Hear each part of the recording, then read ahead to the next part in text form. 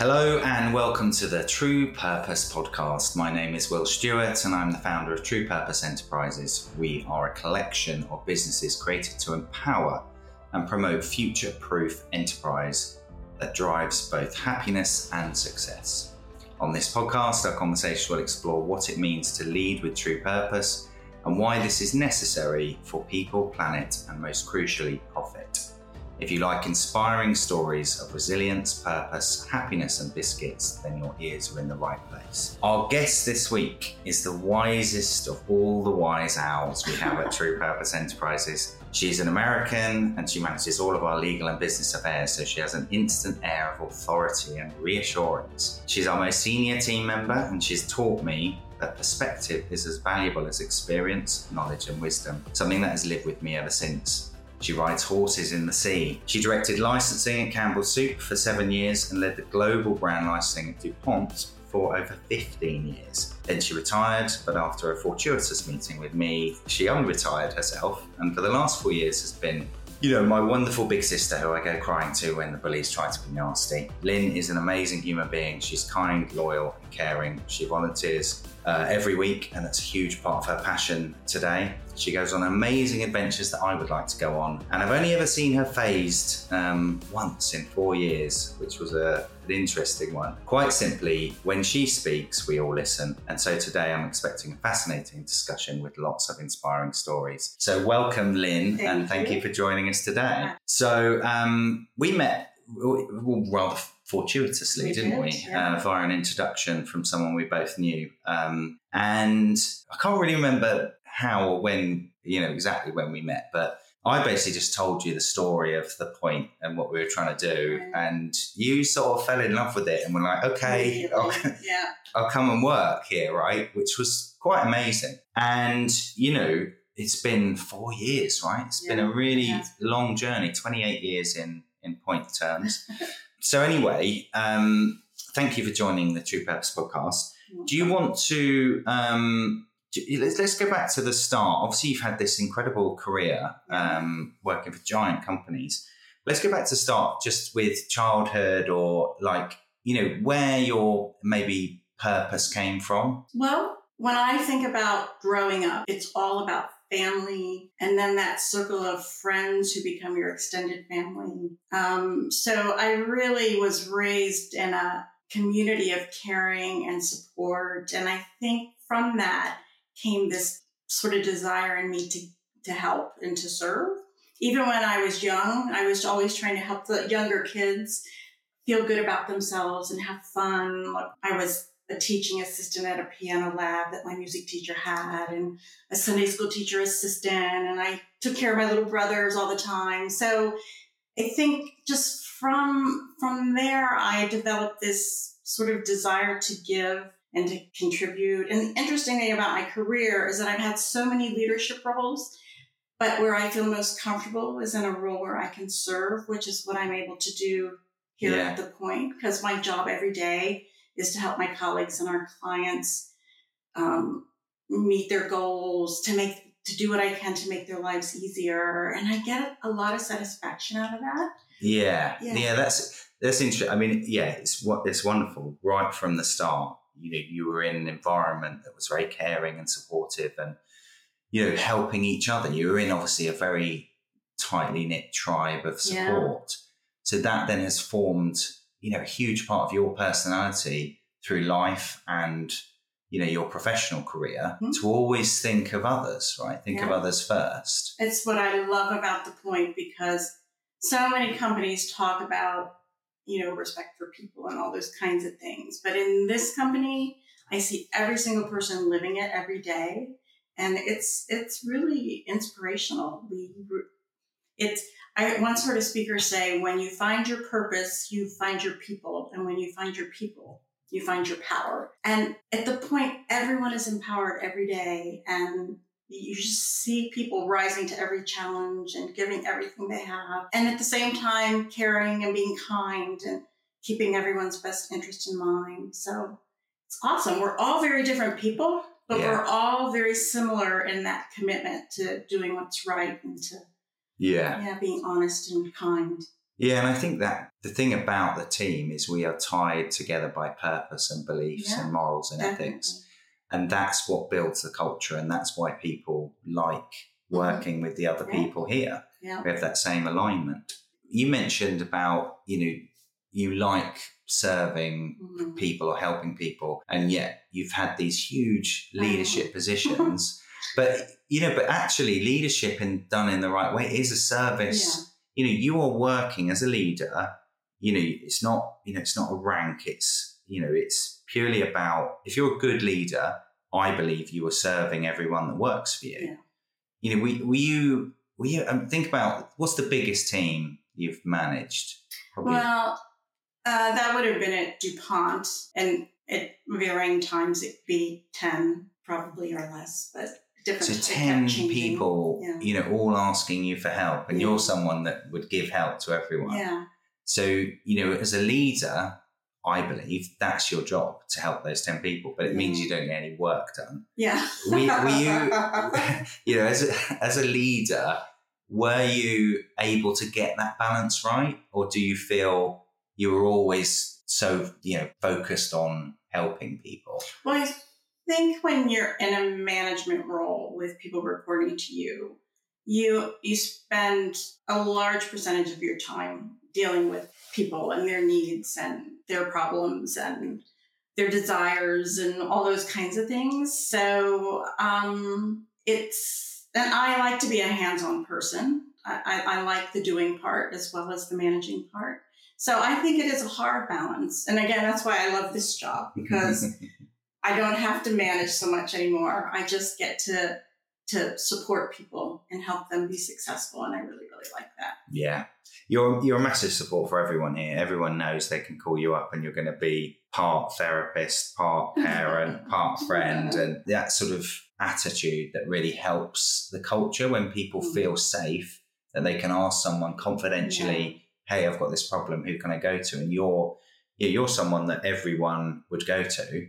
But that can be quite draining, because then you're constantly dealing with everyone else's problems, right? How do you manage that? Central message we heard our entire life was about the importance of education and learning and the ability to become self-sufficient. And when people come to me for help, I feel like I'm just helping them learn, because even now, after 30 plus years of being in this industry, I still encounter situations that are new for me, that I'm not always well equipped to handle, and that I, sometimes wish had gone better or I had done differently. But I also know that as a result of that, I'm now smarter and better, and try to just translate that to people who want to talk to me about problems and issues. And it's how you learn and it's how you grow. And that's what you need to find in the thing that's going on for you. Yeah. Yeah. Every day is a school day. Yeah, exactly. And you never stop learning. I think also it's part of what gives you drive. I like learning new things. We talk about comfort zone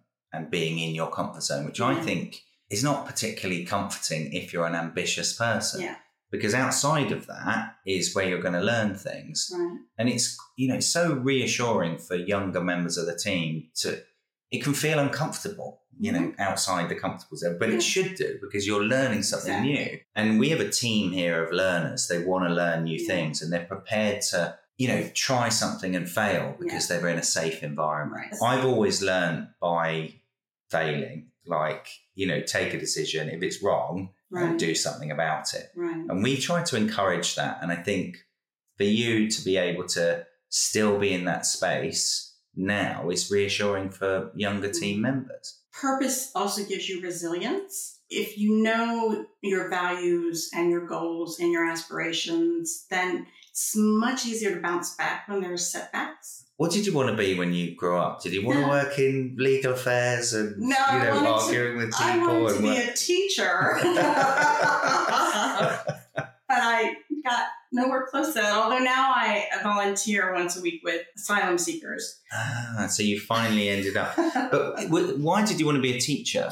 I think it goes back to what I said earlier, that even as a young person, I always wanted to help younger kids so that they would feel like they were accomplishing things and that they were included and that they were learning. I get a lot of satisfaction out of that. Yeah. So that's a theme that's come up a lot on the podcast, is being purposeful, helping other people, isn't a totally selfless act, because you are getting something from it. Yeah. And you get a huge amount. I see it with teachers. The big reward for being a teacher and tough old job is you get to see those kids, learn and progress. And then 10 years time, they could come back and go, hey, look at me. And you contributed to their life. Yeah. Yeah, it's a fascinating part of it. Was there like a moment, like from purpose? So obviously your childhood, you've spoken about helping people and you getting something out of that. Were you born with that helpful gene, or was there a moment? Was there a purpose moment that you saw someone else doing something, or anything you can remember around that? I don't know. I always think of my dad is my inspiration, because I said he immigrated to the States. He worked really hard so that we could have a great life. And he had that care for his family. We were the most important priority for him. And he, was always helping us with our homework. And just think I kind of modeled myself after that. Yeah. You've got the DNA and the environment and the role model to become that person. Yeah. Which is, a real privilege. Not everyone gets that opportunity, do they? Let's talk about the volunteering. So it is an amazing thing you do. You give up how much time? Every Wednesday, I go to a former Army barracks where these asylum seekers are housed until they find them a more permanent house to move to. And I go there on Wednesdays, and we just have a different subject every week. And I try to help them learn some conversational English, like how to contact, what do you say when you need to contact the doctor, and how do you go grocery shopping, and what do you need to understand about that, and all those kinds of things. And in a way, again, going back to my dad, it almost feels like a paying it forward. Yeah. Because he went to the U.S., he had opportunities, he made a successful life. And I wish that for these young men. So any little thing I can contribute to the possibility of their success is just very fulfilling. It's amazing. And I know you're very passionate about it, and it gives you purpose because you're giving back, you're helping people. There's an element of irony that we have an American teaching them English. So I hope you're not using sidewalk, trunk, oregano. I hope you're translating from American English to English. I tell them that every week that I'm American, so I'm also learning British English, so that I will have to stop sometimes and remember to tell them the way they say it in the UK. Yeah. How do they receive you? I mean, they're grateful, I assume? So grateful. It's, I think they're just grateful for the kindness and the feeling of acceptance more than anything else, and the feeling of safety. Yeah. In that room, they're safe. We're people who want to help them. We're not going to judge them. And it's interesting because you kind of develop, usually there's 4 teachers at a time, and we each have a table. And you start to develop a following. Like all of a sudden, you have a group of guys who call you their teacher. They come in the room and they go, "That's my teacher," and they run to your table. And so it's really nice. You develop a nice relationship with them. The hard part is then within 2 months, they're moving on. Yeah. And, you may never hear what happens to them. Sometimes you stay in touch with a few, but yeah, it's, they can't express their gratitude enough. They are full of thanks and this means so much, and you're so nice, and I'm so lucky I had a teacher like you, and things like that. That's what we need to say more at work to you. Thank you, you're so nice, you're so kind, you help us. They've had a lot of trauma as well. Oh my gosh. So I guess they're more grateful and supportive because of what they've been through. Right. But I couldn't think of anyone better if I'd arrived after a traumatic experience to turn up in an army barracks, trying to find a life after giving up everything to get here. And then Lynne turns up. It's like, I couldn't think of anyone better. I'd call you my teacher. I'm going to call you the teacher now. Interestingly, it just occurred to me, I convey the same message to them that my dad conveyed to us, which is about education. I always say, The first thing you have to do when you get to your accommodation is find the local college and enroll in an English class, because your right to remain will come faster than you think. And if you can't speak English, you can't get a job. And if you can't get a job, you'll be on the streets. So I pass forward that same emphasis to them on about education and making sure you'll be able to be self-sufficient. And well, it's communication, and that's the ground bedrock of every relationship. And you know, you're right. If you're giving them enough words to be able to get to a college and say, can I enroll or can I buy some food? It's absolutely vital. I'm sure lots of them, you know, it's about making an impact, isn't it, in life? Yeah. And I'm sure all of those people, I don't know how many you would have taught over how many years you've done it. Yeah. But all of them will remember you and remember what you did for them. And that's quite something, to leave an impact, leave a dent, leave a legacy, right? If we were unpicking your purpose in life, it's to serve and help people. I think so. I think that's what really drives me and motivates me, that, you know, where can I make a contribution that can make a difference? How do you make sure purpose is in everything you do? Do you consciously think, I could do this and that could help someone, or I could do this and it wouldn't? Well, first, I think it starts with sort of a matching of values, which again is what I love about this company. But I feel like I've had that other places I've worked too. This, though, is the perfect match. And then it comes down to sort of surveying the landscape and what's needed and how can I help make that happen.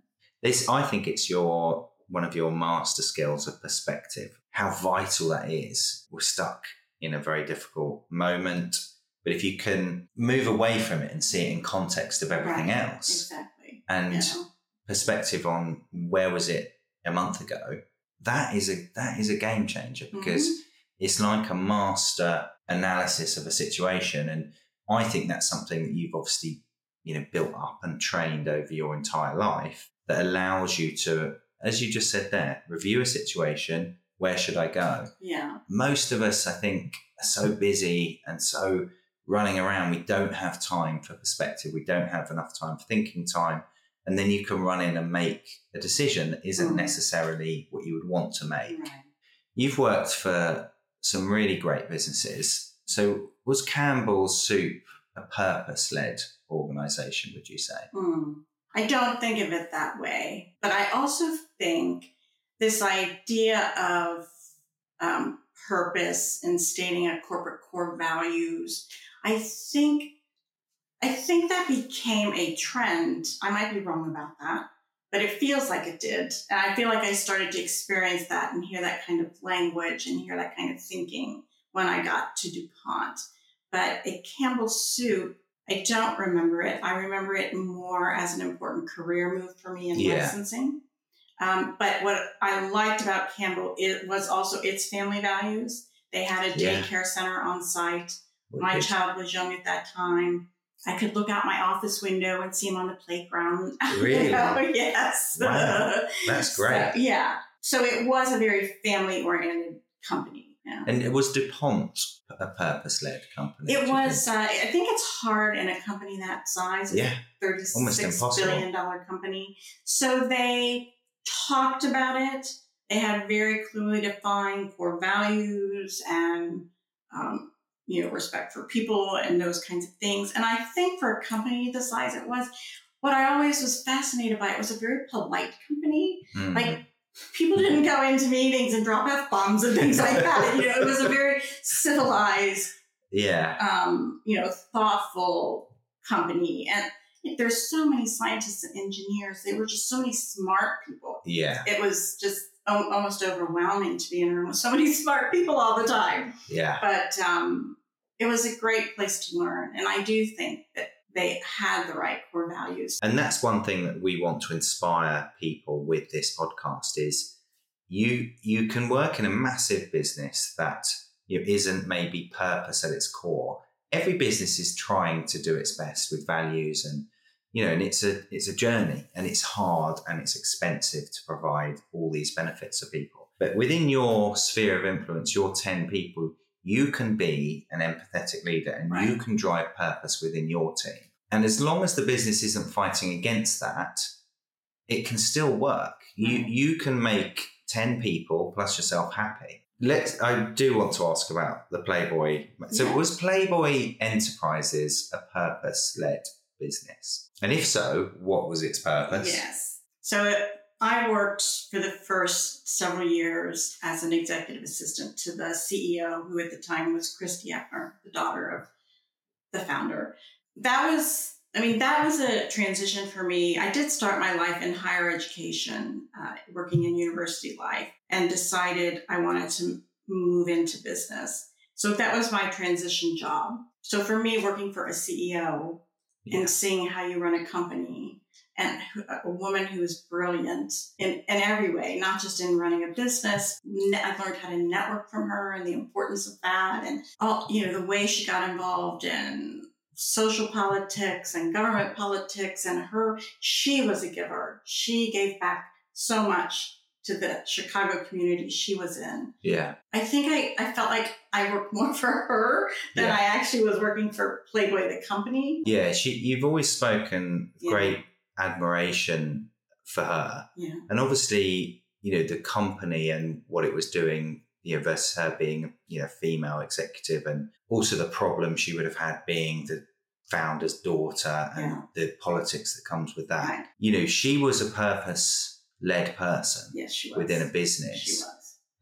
Massive business. Mm-hmm. And again, for you to have your first job working for someone like that, must have made a huge impact on, how you were going to take your career forward. I've had two amazing mentors in my life. She was one, and the other was the dean that I worked for at the university in my first career. And both of them were very similar in their care about the people who worked for them, and also the sort of going outside their organization into the community to help, to contribute there, or to bring, community in some way. Like at the university, the dean was always putting together councils for students to interact with business executives and things like that. And so, I've been very privileged to have had both of them as my mentors. Yeah. Finding good mentors, especially young in the early part of your career, it can be a game changer. I was very lucky to have good mentors as well. And I think having someone that's genuinely looking out and giving you the best advice. Yeah.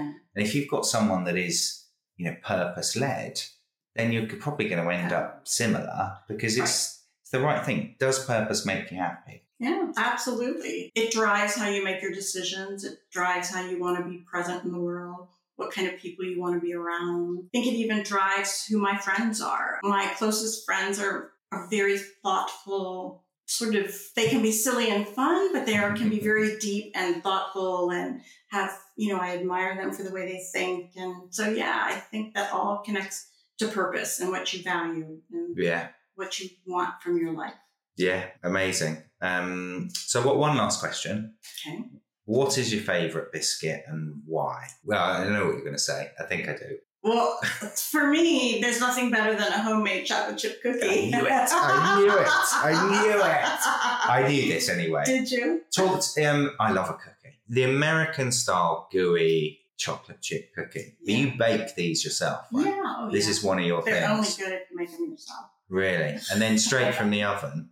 I'm a massive fan of those. I think it's a really good choice. But obviously, we need you to bake some and bring them in. Yeah, I'll do that. Right. Well, look, thank you very, very much for joining us, Lynne. It's been amazing. I really wanted to interview you and sit with you and talk through your story. You're such a purposey person. Mm-hmm. And I think it's really inspirational. And you've been such a huge inspiration to me, but for everyone in the business, because it's sort of just the way you do things. When you say, I look back and look at the situation, how can I help and serve people?